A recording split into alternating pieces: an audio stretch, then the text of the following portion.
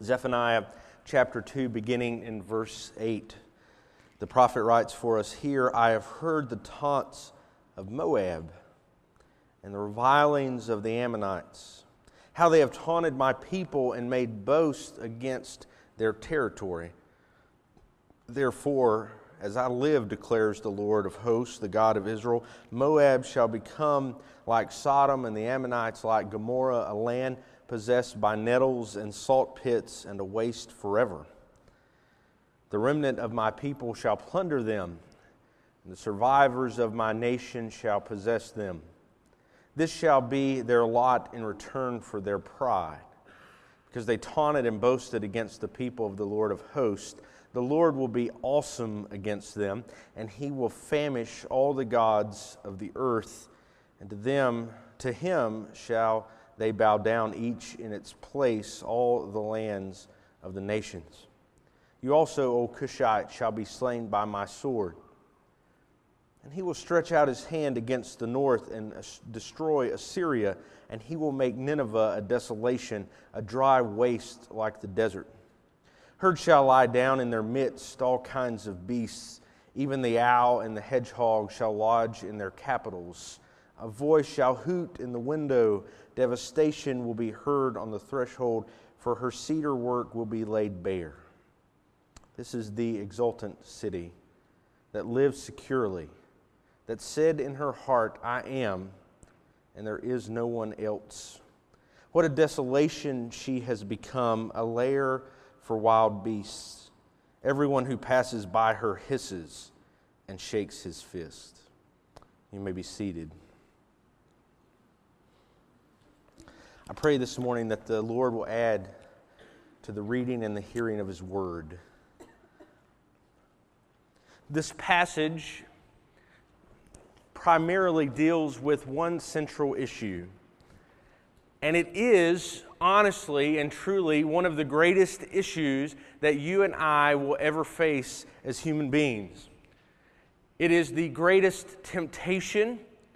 It is our quickest and most complete downfall. It is the one thing that can very quickly drive a wedge in between our relationship with our Heavenly Father. That issue that this passage deals with is pride. And he talks about pride. He mentions it by name in verse 10, but this entire passage is covering that topic. I want to read you an excerpt from a book that is named for the opposite of pride, which is humility. The author of this, some of the folks in our church have heard. He spoke at a conference that some of us were at earlier this year. His name is C.J. Mahaney, and he asked this question: why does God hate pride so passionately? He said, here's why. Pride is when sinful human beings aspire to the status and position of God and refuse to acknowledge their dependence upon Him. He goes on to write, pride takes innumerable forms, but only has one end: self-glorification.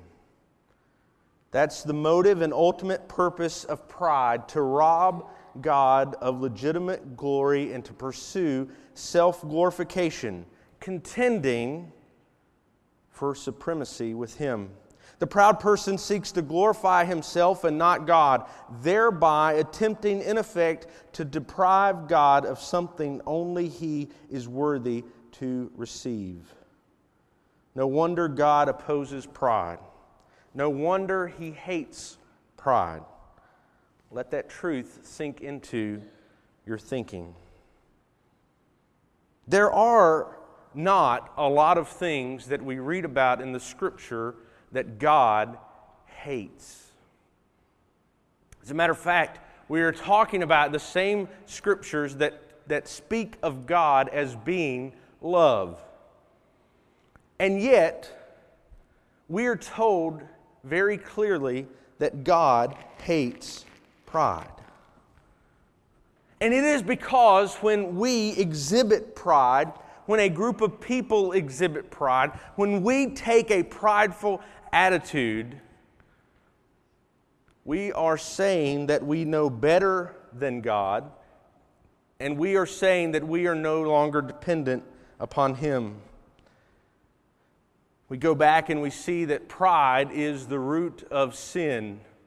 It was pride that caused Satan himself to rebel against God. It is pride in the Garden of Eden where the serpent, as he is talking to Adam and Eve, he tells them that if they eat of the fruit of the tree that God had told them not to, that they would not surely die, but they would become like God. And it was their desire to become like God that led them to disobey Him and break the only command that He had given. And break that command that has led to our fallen state today. So pride is a problem. So I want us to look here at the pride that Zephaniah talks about and what God does in response to this pride. If you look there, beginning in verse 8, he says, I have heard the taunts of Moab and the revilings of the Ammonites, how they have taunted my people and made boast against their territory. God, speaking here, says very clearly that Moab has decided that they are going to taunt the people of God. The Ammonites, who were the enemy of God's people, began to taunt them and make fun of them, began to come against them for their position with God. This pride that is exhibited here is external pride. It's the type of pride that thinks that everyone else is, in essence, terrible. We have all dealt with this type of pride in our life, and we have all seen people and been around people who had this type of pride. The only thing that they could do is to put other people down. That was their option. That was their chosen means of pride, is to put other people down for what they were doing. It may be out of jealousy, as I would say it is in the case of Moab. Here are people who are not God's chosen people. They have not been given a promised land by God. And so their only and natural reaction is to respond by taunting God's people. This external pride seeks to bring other people low. Friends, that's the way our world very often works. We have been taught that to get ahead, we must bring other people down. A case in point that struck me very clearly a couple of years ago in seminary, we were talking about two different doctoral programs. The one that I was in was based on a group of people who worked together for the course of 3 years to complete their program. There are people who became good friends of mine, people who I still talk to on a weekly basis. But the other doctoral program was described to us one time and by people who are in it, and they were surprised because we got along so well. And he said, in our program, our entire goal as we're looking at each other's work is often about tearing each other's work down. And I was struck by that. Because it was at seminary. We weren't at the public school. We weren't at Chapel Hill or UNCC or NC State or somewhere where there would be that natural fierce competition, but we were in seminary. And the unfortunate part about much of what we have done in the world is we have taught each other that if we tear each other down, that if we show our pride by bringing other people low, then that is how we would get ahead. And that is what the people of Moab, that is what the Ammonites try to do. They want to bring God's people low by their taunts. They have a pride that is external. But look secondly here at the internal pride of the Assyrian people. The internal pride of the Assyrian people. Look in verse 15. They lived securely. They said in their heart, I am, and there is no one else. They didn't have to go around tearing other people down. They were so awesome. They were so great. The Assyrians believed themselves so wonderful that they didn't need anybody else. They didn't need anything else. They were completely self-sufficient. You know, when I read this passage in particular draws me back to the mindset of our country so often. Do you realize that with 320 million people in our country, we make up just a small fraction of the world? And yet, we are the most powerful nation. We have the strongest military. We have the most nuclear weapons. We have the most money. We have the most innovation. We have the smartest kids in school, regardless of what they try to say. Every time we mess with test scores, of course, they're going to go down, and they're going to go here and there and the other. We have the smartest people in the world, and they live right here. We're pretty great, right?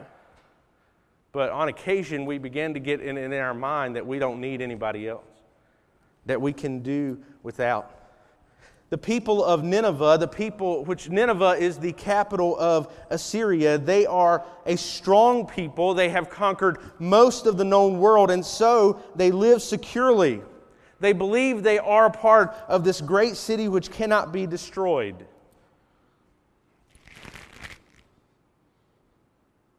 They even say in verse 15, I am, and there is no one else. If you know anything about the Old Testament, you realize that saying that term, I am, is a pretty big deal. When Moses is speaking to the burning bush and he asks God, he says, who should I tell them has sent me? When he's going to go before his people in Egypt, he's going to go before Pharaoh and ask that Pharaoh would free the people of Israel, that he would let them go from their slavery. He asks God, who do I tell them has sent me? And God says, tell them, I am. If you go to the New Testament, Jesus says countless times over and over again, I am, and then something else. I am the bread of life. I am the way, the truth, and the life. It's a big deal when you say that I am. And here, the people of Assyria believe themselves to be completely self-sufficient, needing no one else. Friends, that is a huge pride problem. If you're here this morning and you believe that you can do it on your own and you need no one else, you are completely mistaken. God has called us together, not apart. He has called us to be one in Christ, to be a family, to be a body. So we can't do it on our own. It's completely impossible. But the Assyrian pride, this internal pride, was one that believed that they were completely self-sufficient. If the Moabites, if the people from Moab believed that everyone else is terrible, then the Assyrians believed, hey, we are awesome. We see that happen too often in our society.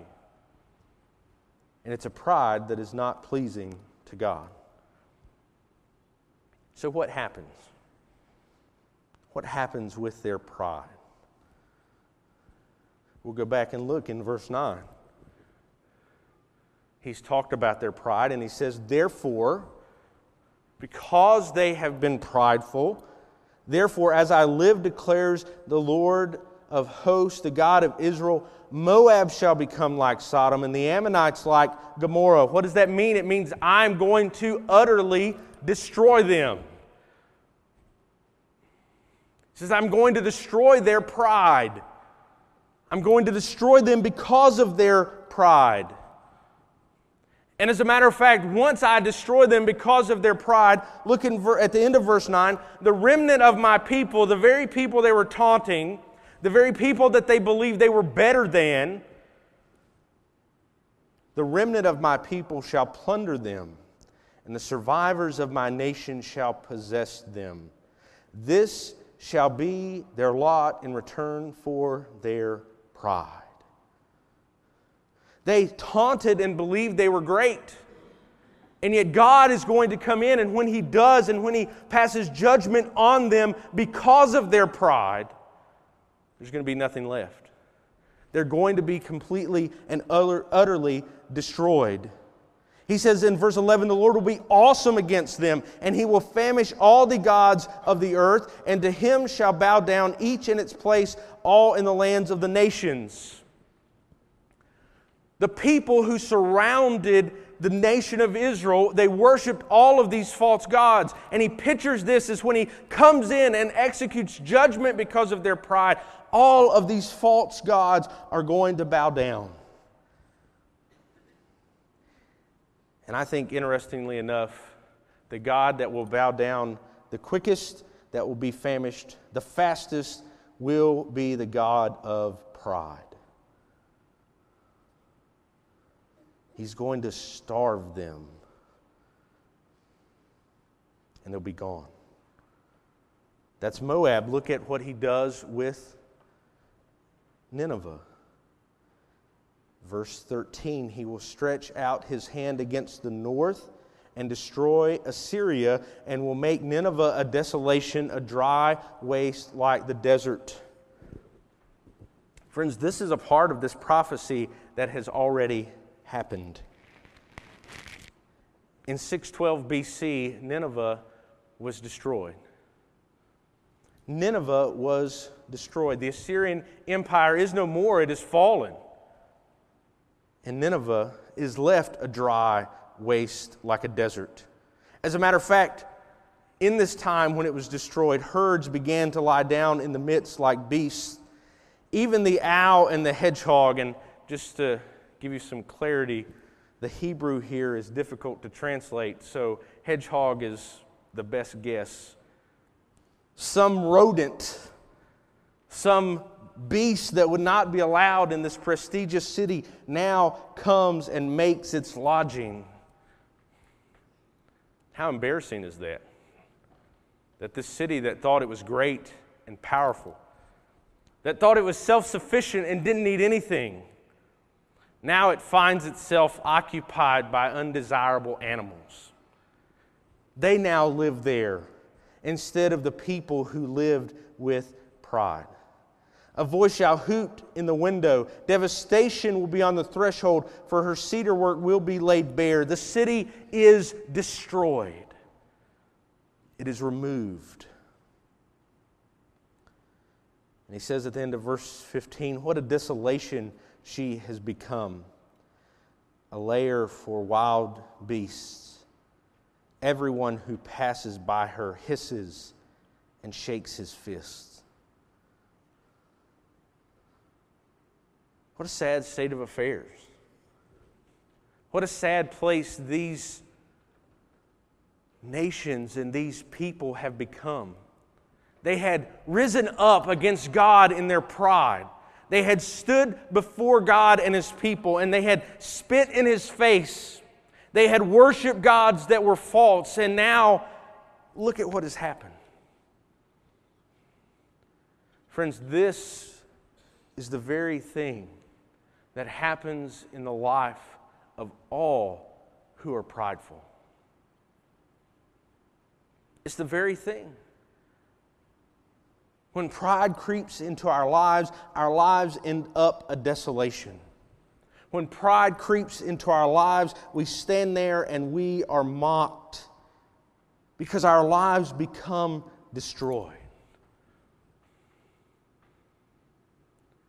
I like to say that pride comes before the fall. And that's what happens. We've seen it in our own country. We've seen it throughout history. In whatever circumstance, when pride begins to consume the lives of people, they are on the precipice of destruction. Because when pride creeps into our lives, we become complacent. We begin to rely on ourselves. We begin to trust in our bank accounts or in our jobs. And it does not take long before those things are wiped away. And even if you could point to someone who lived a life full of pride and who never had to pay in this world for the pride that they had, let me promise you that in the life to come, the punishment is infinitely greater. Because God hates pride. But there is something different. There is another way. Peter says in 1 Peter 5, he says, "Likewise, you who are younger, be subject to the elders. Clothe yourselves, all of you, with humility toward one another. For God opposes the proud, but gives grace to the humble. Humble yourselves, therefore, under the mighty hand of God, so that at the proper time He may exalt you, casting all your anxieties on Him because He cares for you." Pride has no place in our hearts as believers in Christ. We truly and utterly have nothing to be proud about. I was watching yesterday a debate between an atheist and a Christian. The Christian was Alistair McGrath. He's an Oxford professor. The atheist was Christopher Hitchens, who was a writer and very intelligent man, well-renowned atheist. And they were debating the topic of whether or not religion is good. Whether or not religion is good. And of course, Christopher Hitchens, as the atheist, was taking the position that not only is God not real, but belief in God is dangerous and bad. And he began to talk about the immoralness of Christianity. And the crux of his argument, the basis foundation for his argument, is that Christianity is immoral because we are compelled to believe in a God who required a human sacrifice for salvation. And he's completely right about that being what we are required, what we are compelled to believe, to have faith in God and a relationship with Him. But he misses the boat because of this very fact. In Christopher Hitchens and in the mind of humanist atheists, human beings at their core are essentially good. At our core, we essentially have no need for redemption. But the Bible paints for us a completely different story.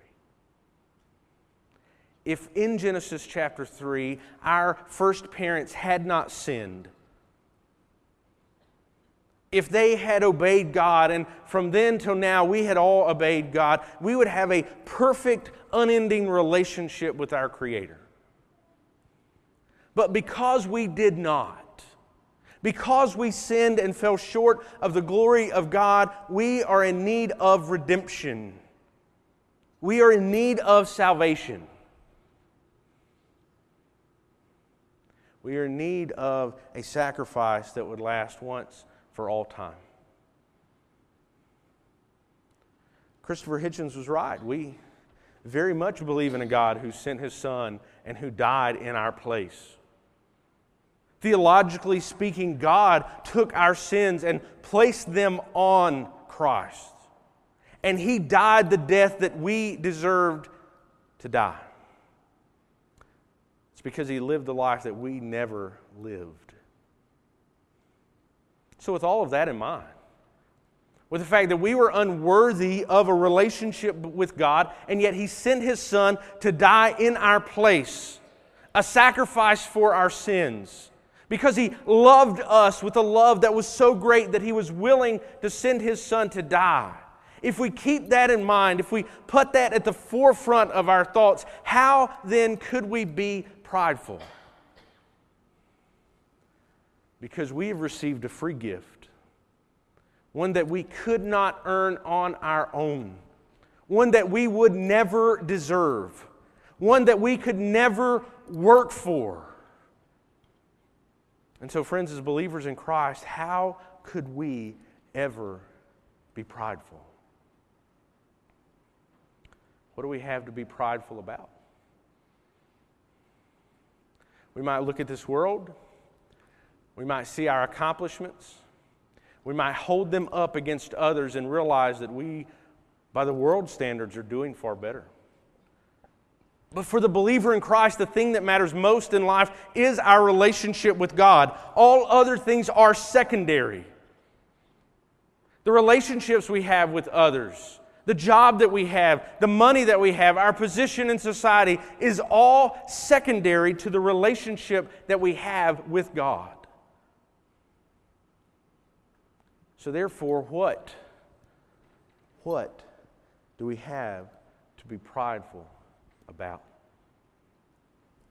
Friends, this morning, we need to realize that pride is a sin that we all deal with.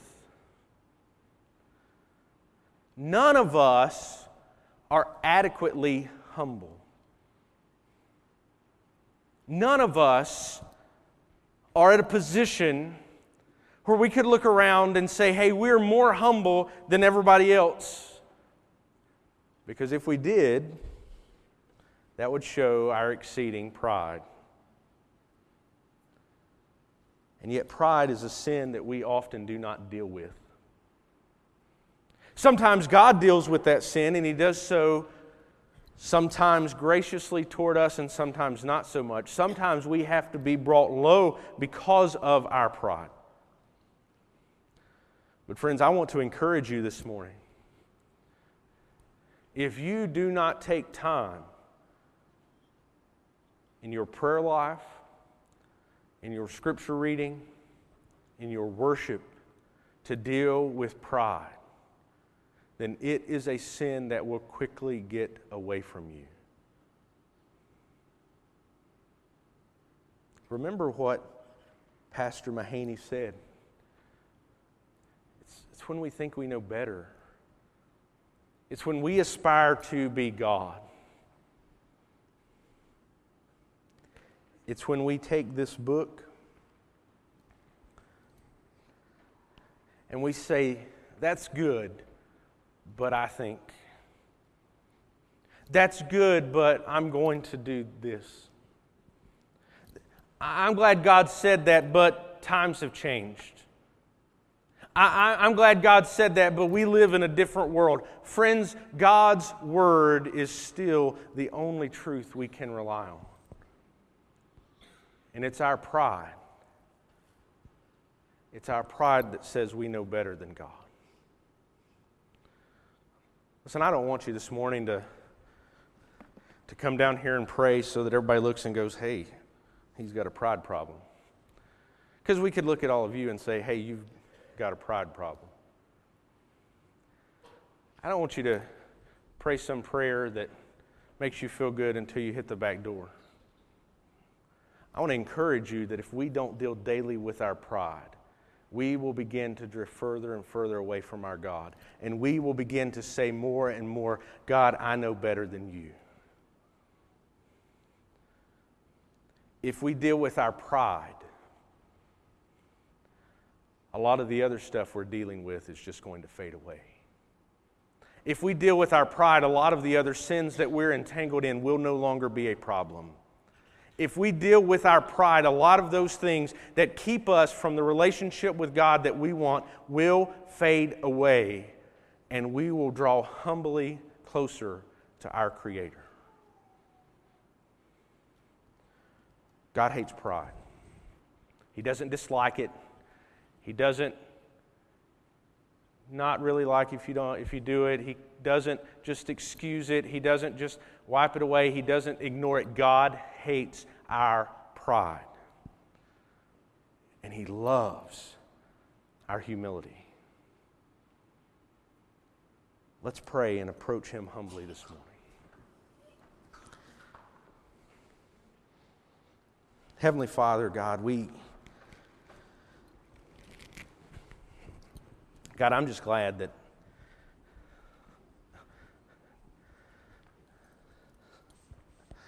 I'm glad that you point out our sin. God, it's hard to hear. It makes us uncomfortable. God, but I realize that the problem of pride is a daily battle. It's a battle in my heart. It's a battle in the hearts of the people here. God, we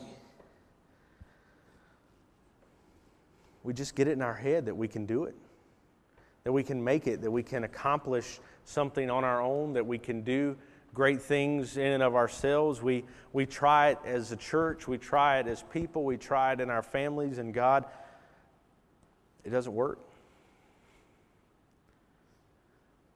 And so my hope is this morning as we pray, that God, you just humble us. God, for some here that'll be easy, for others it's going to be harder. God, for me, it's going to take a lot.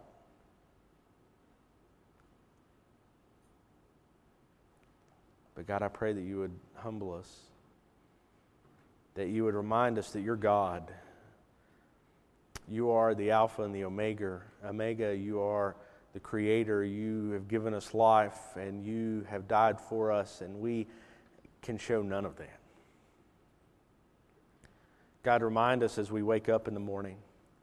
Remind us as we see the beauty of your creation. Remind us as we encounter those around us who are lost and have great need. God, remind us. Remind us when we see our families. Remind us, God, when we are fully dependent on you. God, remind us. God, I'm glad you hate pride. Because it took you sending your Son who humbled himself. God, he humbled himself to the point of death, even death on a cross. If your Son had been proud, we would have no hope. But God, help us. Help us to follow his pattern of humility. Help us to be obedient. God, there's some here who their pride has kept them from coming to you. Their pride has kept them from ever trusting in you. God, they believe they can do it on their own, and yet they walk through life with no hope. God, they're here this morning. God, prick their heart. Show them that the only hope they have is in you. God, break down our pride this morning. And we ask this in Christ's name. Amen. I'm going to invite you to stand with me this morning. We're going to sing. And during this time, as we sing, whether it's in your seat or you want to pray at the front, I just ask that we would all pray. We would pray today as a beginning of our prayers for God to give us humble hearts and to remove our pride. Would you respond this morning as we sing?